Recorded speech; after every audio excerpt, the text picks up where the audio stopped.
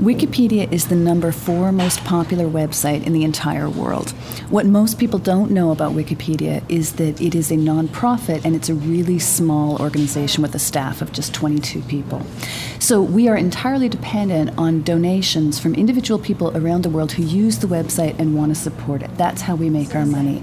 Our goal is to reach as many people as possible. So right now, 250 million people read Wikipedia every month, and that number is constantly growing. So what that means is more costs for servers, more technical staff, and a higher bandwidth bill for us every month. Now, we also want to encourage more people to participate in Wikipedia, to not just read it, but to also help us edit and write it.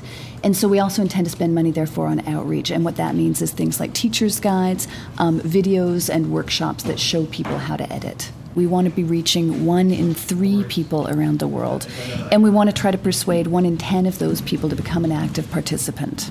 Our goal for the annual giving campaign this year is $6 million, and that is very ambitious for us. Last year, by contrast, we brought in a total of $2 million in the campaign. But we've already managed to line up $2 million in commitments already before we've even begun, so we're a third of the way there.